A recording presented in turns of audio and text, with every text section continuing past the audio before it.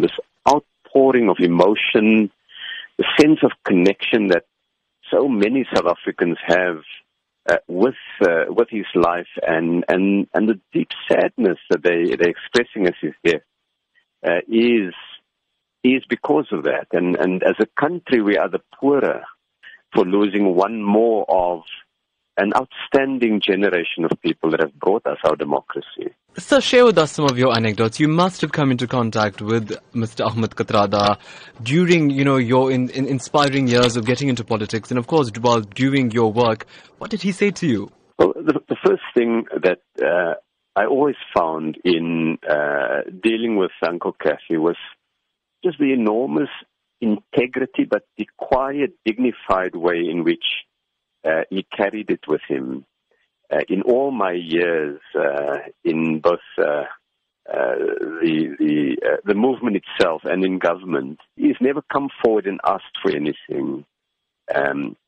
All of what he did in the struggle because he was living out his beliefs and his principles. He was an old man already, and we would meet in marches for various causes of activism. And he would march along, and whether it is on a matter of international solidarity or on local issues, and that was quite outstanding. I remember a number of years ago working with him on issues around just what the democracy means, how the Constitution should be used to further the objective of development.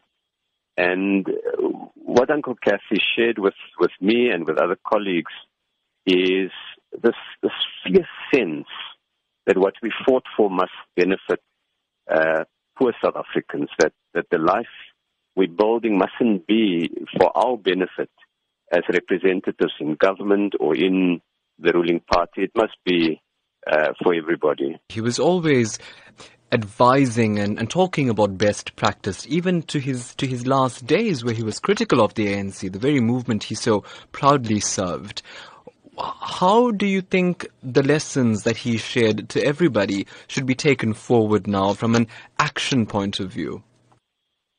I think for me it's that integrity and courage matters, that if you really love your movement and the history of liberation, we have to stand up for what is right. That when we carry out things in public service, we must do it without any regard for personal gain. We must do it because it's the right thing to do. That for me is really the lesson that come out of it. And remember, Madiba himself spoke up when he felt government or the movement were making mistakes. And so you see a pattern of these courageous men and women who say that it's because they love their country and they love their organization that they will speak up for what is right.